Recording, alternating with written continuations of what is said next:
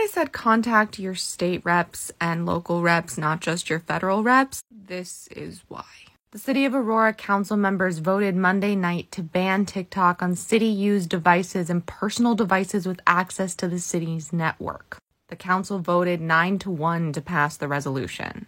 If you have TikTok on your personal device, there's still vulnerability according to our IT team, so we want to avoid TikTok on those devices, Dustin Zvoynek, an Aurora City Councilman at large, said. Zvoynek, the council member sponsoring the resolution, said it was first discussed during a study session meeting last week. He said there was no pushback or objections and will be discussed during Monday's council meeting. There are thousands of city-issued devices, and we can control what is downloaded on there and want to protect the information on there, so this is a step in that direction. Zvoynek said he was asked for a waiver of reconsideration when means the resolution wouldn't have to go through a second reading. He said he is confident it will pass and could be implemented as early as Tuesday. Today.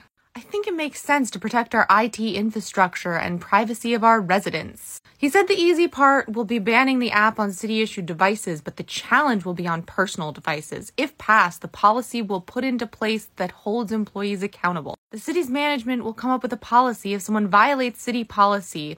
What those consequences will look like is up to city management. He said only personal devices that have apps or programs downloaded that allow access to the city's network would ban the TikTok app. TikTok was described to me as having millions of spy balloons under our roofs across the country. I'm going to say it again. The lobbying is not just happening in Washington. Shou Chew, the CEO of TikTok, was expected to talk with Congress about how the app was founded by entrepreneurs and is committed to user safety, data protection, and security and keeping the platform free from that government's influence. The city and county of Denver blocked the app on all city-issued phones back in February. I don't know what Governor Polis's plan is, but I would hope he would follow suit with the two biggest cities in the metro area. Fox 31 and Channel 2 reached out to Colorado Springs City Council, the second largest city in Colorado. The council stated they are not planning to ban TikTok on work or personal cell phones. Two Colorado congressmen, Rep. Ken Buck and Senator Michael Bennet, are leading the push to ban the app.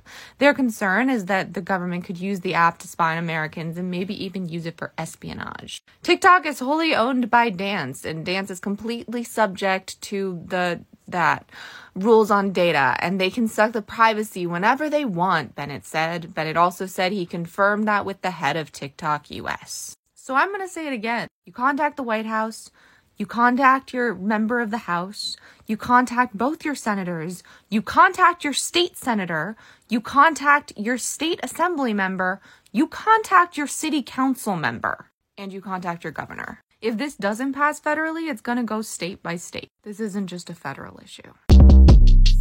Shortcast Club